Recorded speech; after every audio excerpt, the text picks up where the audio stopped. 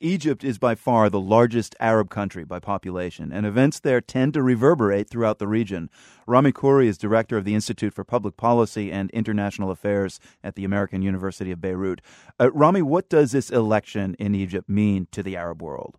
Oh, it's an extremely important, symbolic, and moving moment. You know, Egypt was the leader of so many things in the Arab world for decades and decades, and military, political, culture, education, scholarship, everything. Egypt was the leader of the whole Arab world, and then it fell out for about 30, 40 years. It became very mediocre, and it was marginalized, and now it's back, and the Egyptians did this themselves.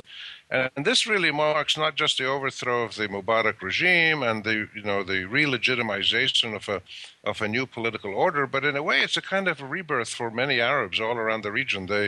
People have followed this election very closely, and it's not just a symbolism that Egypt is back and Egyptians are proud and they're electing their own president, and they just elected a parliament and they're going to elect another parliament. But it's a feeling that this is something that might spread all across the Arab world, and it was homegrown. It was done by Egyptians. So there's many, many levels at which people feel a lot of pride. And there's also the practical issue, which is what happens in Egypt will go a long way to clarifying what may happen in other countries. For instance, the balance between the Islamist candidates and the secular candidates, the fate of the new progressive left-wing political parties, the balance between the military and the civilian authorities. All of these are big sticker items, and every Arab country in one way or another is going to deal with them. So this makes the Egyptian moment even more important. So how are these elections being seen where you live in Beirut in Lebanon and, say, where you're visiting today in Jordan? What are people saying?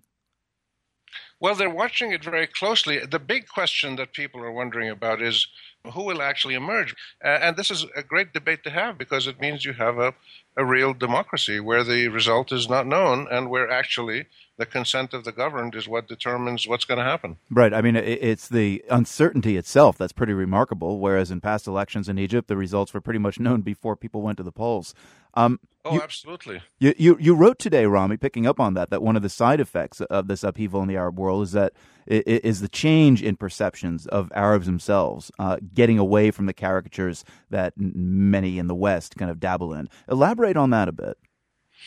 Well, because of the revival of political life, the revival of pluralistic politics, civil society, there's all kinds of things going on in society now, like in Tunisia and Egypt, where it's more clear.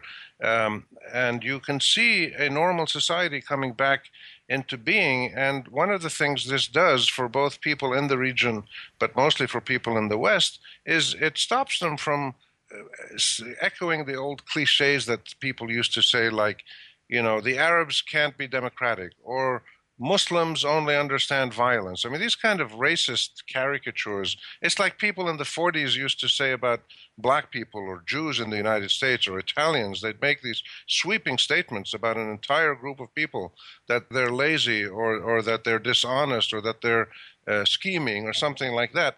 And this is now behind us in the Arab world.